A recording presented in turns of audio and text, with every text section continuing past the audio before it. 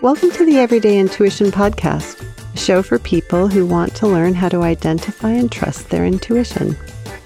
I'm Susan Gorman, an intuitive counselor and real-life clairvoyant, empath, and medium who's been working with people just like you for over 30 years. And friends, I just can't with the new age anymore. It's probably fair to say I never could. So, fair warning, this isn't going to be a magical mystery trip through the cosmos with me as your lead astronaut, dressed in a caftan, crystal ball gazing with pan flute music in the background. Please, no. I only gaze into disco balls. I sometimes have a potty mouth, and I definitely strive for a smart-ass sense of humor. Also, it just so happens that there's a better way to learn how intuition really changes lives. It's our most natural resource. And once you discover how it works, all the amazing things start showing up to help you create a life worth living. So come join me on my mission to pull intuition out of the margins, one hunch at a time.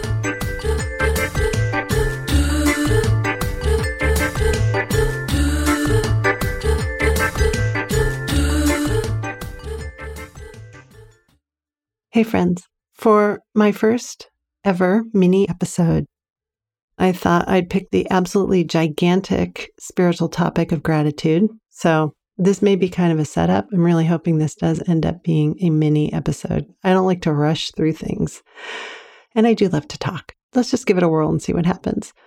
Gratitude is in the ethers right now. We have Thanksgiving coming up. That usually sets a tone for a lot of #blessed posts on social media, which I absolutely abhor because social media tends to reinforce this kind of cheerful gratitude where we can often falsely get the idea that the things that prop up the outsides of our lives, like all the good stuff, the feel good stuff, the look good stuff, the good fortune, the blessings, all of that stuff is the stuff that we should feel gratitude for or gratitude for first. And I think it really leads us into shallow waters, actually, because I'm more of a proponent of the idea that you can be grateful for all of it, including the stuff that's hard, the things you struggle with, and the things that suck.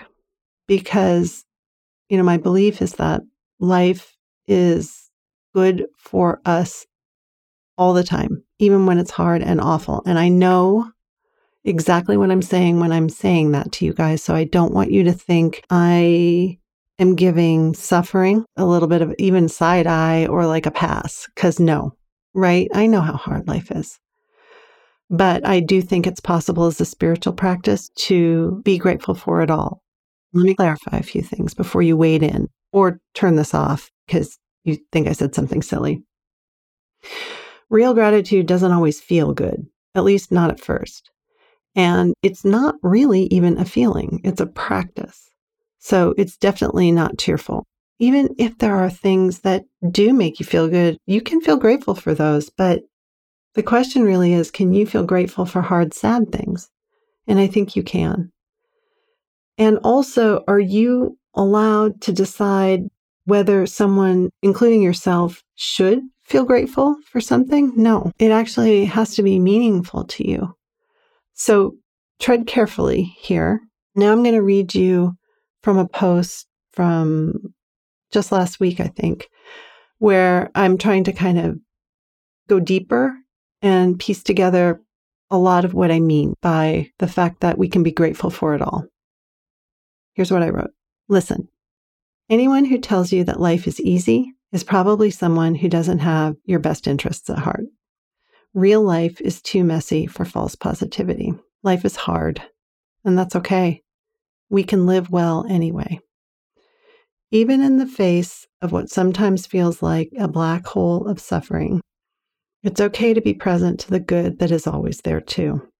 And by the way, I'm just going to interject and say, and not right away. Like if something hard is happening to you, or you are especially responsive to awful things that are happening in the world, you do not have to jump onto the gratitude thing at all right away. We're kind of playing with it as a concept.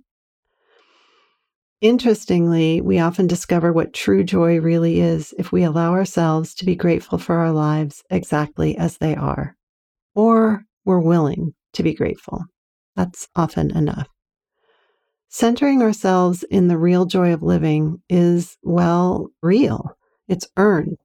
More than just a bittersweet claim to our own imperfect humanity, it's a beacon to anyone else suffering in isolation, stuck in despair, or afraid they'll never feel better than they do on their worst days. Go tell them about your own time in the darkness.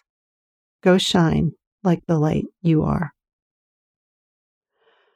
Without tying it up in a bow, because I think that this is, of course, a deeper, richer conversation, and I would love to hear what you think about it.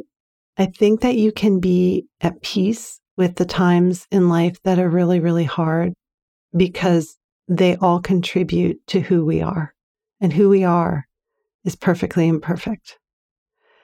I'm sending you a huge hug as we go into the holiday season. There are lots and lots of those holidays, by the way, and I love them all. In our house, we celebrate Christmas and Hanukkah and a little bit of some super secret, subversive solstice stuff too. I just want to let you know that I get it. I know how hard life is. And I think that's why I'm a proponent of using our intuition, our hearts, our guts to walk through it a day at a time. And sometimes life is so hard that that's all we can do. However, in practice, meaning being willing to be grateful for the hard times as well as the good, will never let you down. So be well, keep in touch, and I'll look forward to chatting at you in another mini episode in December. Take care. And that's it for this episode of Everyday Intuition. Thank you so much for tuning in. I'll see you back here in a couple of weeks. But until then, could you do me a solid, friends? Could you help get the word out about Everyday Intuition? There are a few ways that you can help more people find this podcast. And the most important is to subscribe to it on whatever podcast app you use. Feel free to rate, review, and share the show on Instagram too, and tag me at Susan Gorman Intuitive. Did you know I was going to ask you for that favor? Yeah, well, probably not your intuition this time since everybody does that, but you're getting there. Thanks, and I'll see you next time.